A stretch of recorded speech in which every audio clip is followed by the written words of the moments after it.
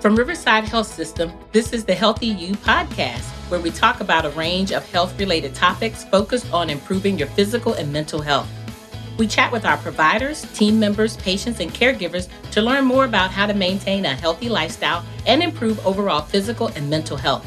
So let's dive in to learn more about becoming a healthier you.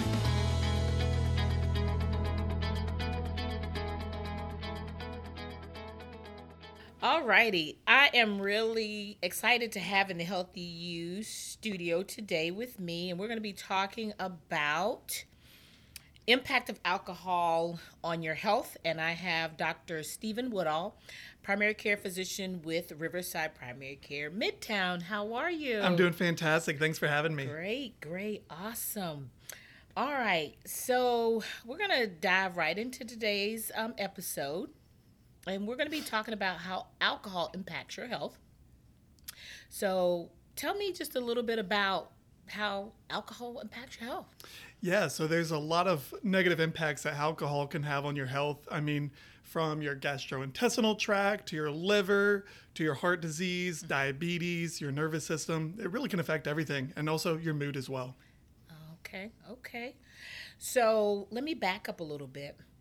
What made you decide to pursue a career specifically as a primary care physician? Yeah, so I chose primary care because, one, I love talking to people, you know, and that's the name of the game. You get to talk to people, hear about their lives, and be a part of their lives.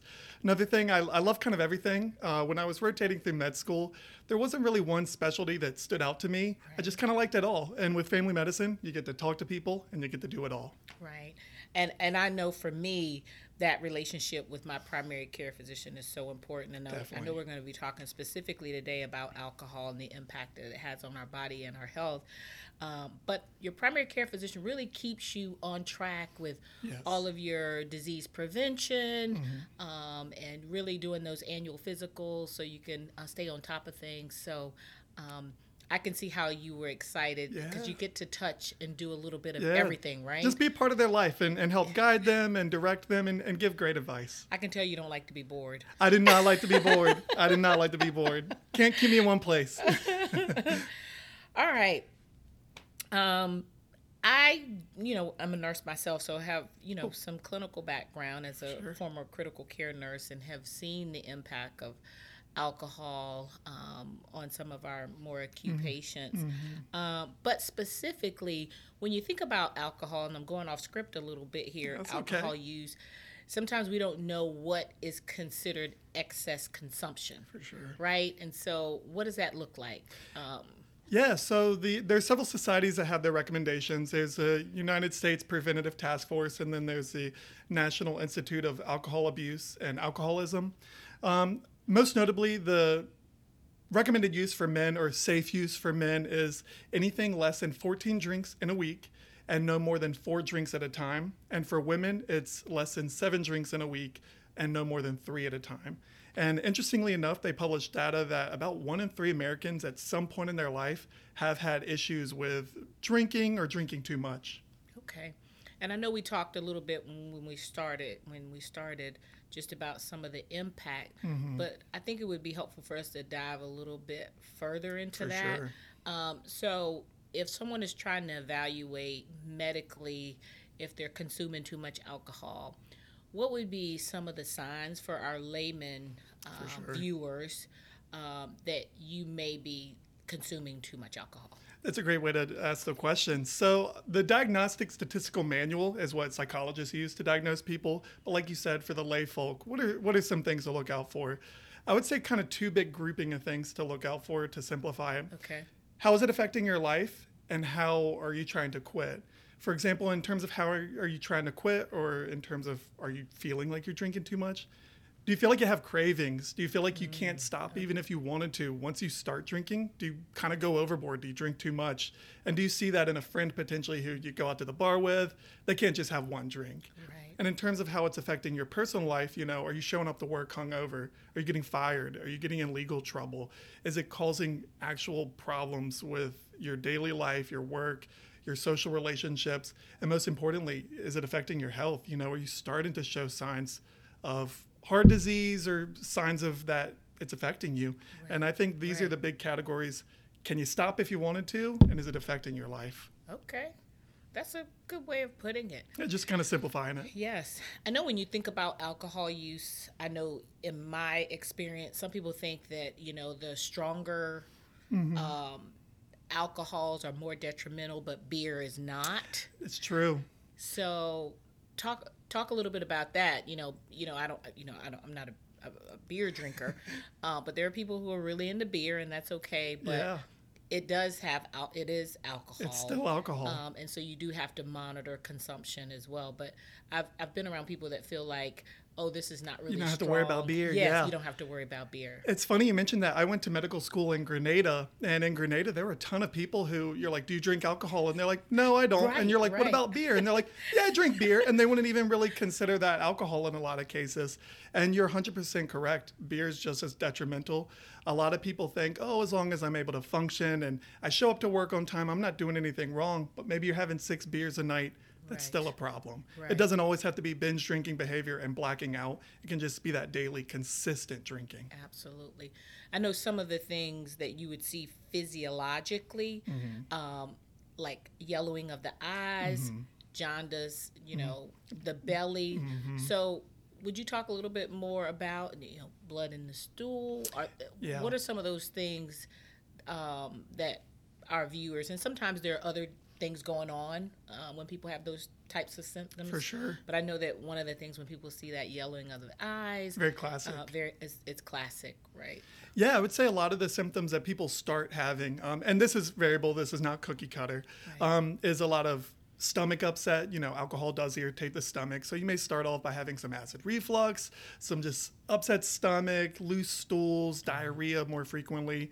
And as things progress, and it does cause liver scarring or fatty liver disease, as it progresses into cirrhosis in bad cases, you do get the yellowing of the eyes, your stomach starts to bloat, and then some people do have blood in the stool. All right, that's good information. What do you think are some other things, if you were, for our viewers to really understand about alcohol consumption, especially right now around the holidays? Yeah. We're doing a lot of celebrating, and some may be consuming a lot of spirits. What are some pearls or some things you think that our viewers should keep in mind?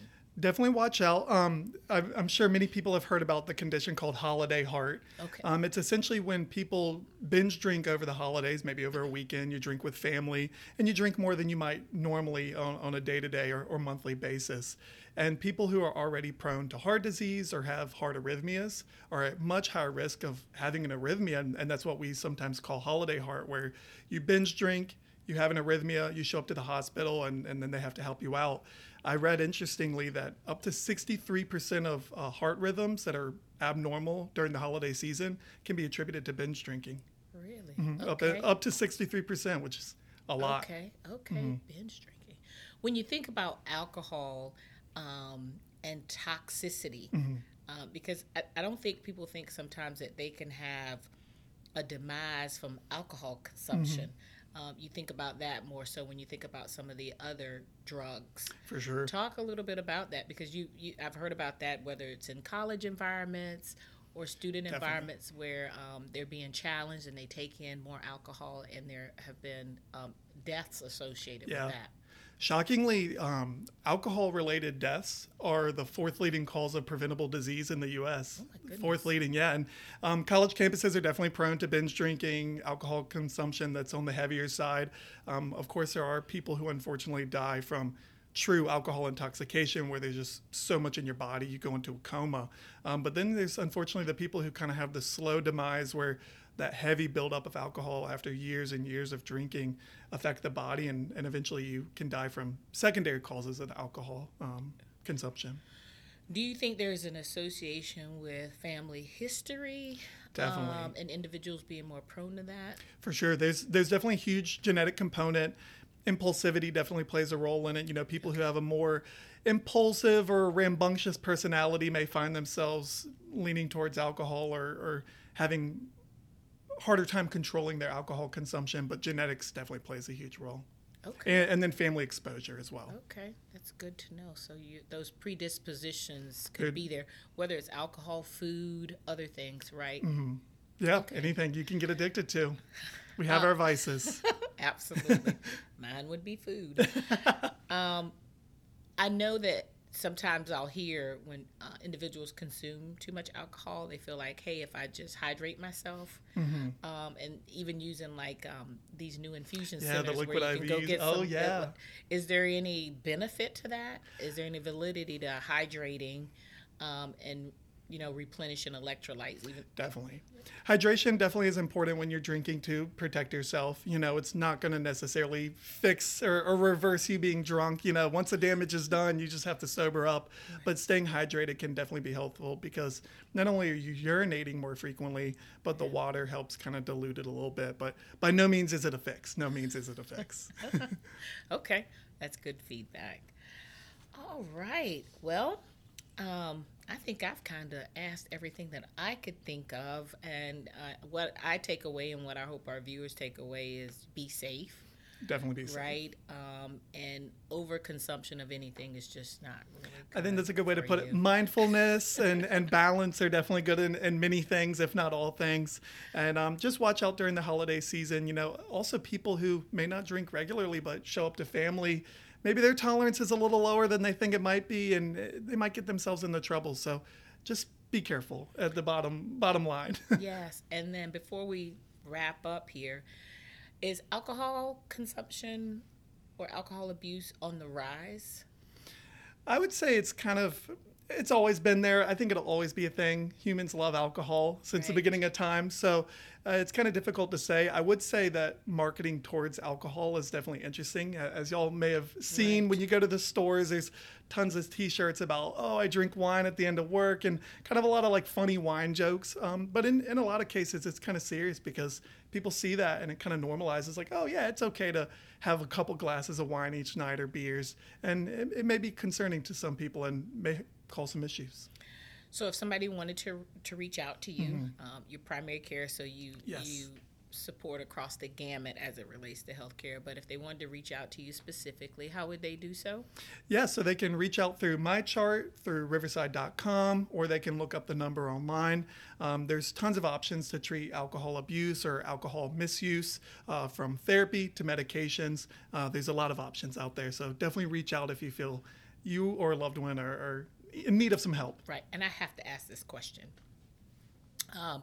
In my past experience, I knew someone who had a history of alcoholism, and they went through recovery. Okay. And they started consuming non-alcoholic type beer, but they would become intoxicated, and I never understood why. Is there some sort of potentially psychological association, with those products, or is it really non-alcoholic? For sure. Those things. It's an interesting phenomenon. I mean, on the bottle, there is like a very low percentage of alcohol. So I guess theoretically, if you consumed a ton of O'Doul's, maybe you could get a little drunk. But interestingly enough, some people will kind of get a placebo high, where you're like, because they're so accustomed to getting it. It's kind of more psychological than actually physiologic. Okay. But I guess if you consumed enough, I mean, maybe. Thank you. I was just wondering. Like, there's definitely a smidgen in there. Yeah. Okay. That makes sense. I think there's a smidgen. Well, thank you so much. Please come back have me. And see us again. It was a pleasure having you. Anything else you'd like to say before we wrap up? No, that's all. Just be careful out there and have fun. Yes, have fun. Be safe. Thank you. No problem. Thank you. Thank you for listening to this episode of Healthy You. We're so glad you were able to join us today and learn more about this topic. If you would like to explore more, go to riversideonline.com.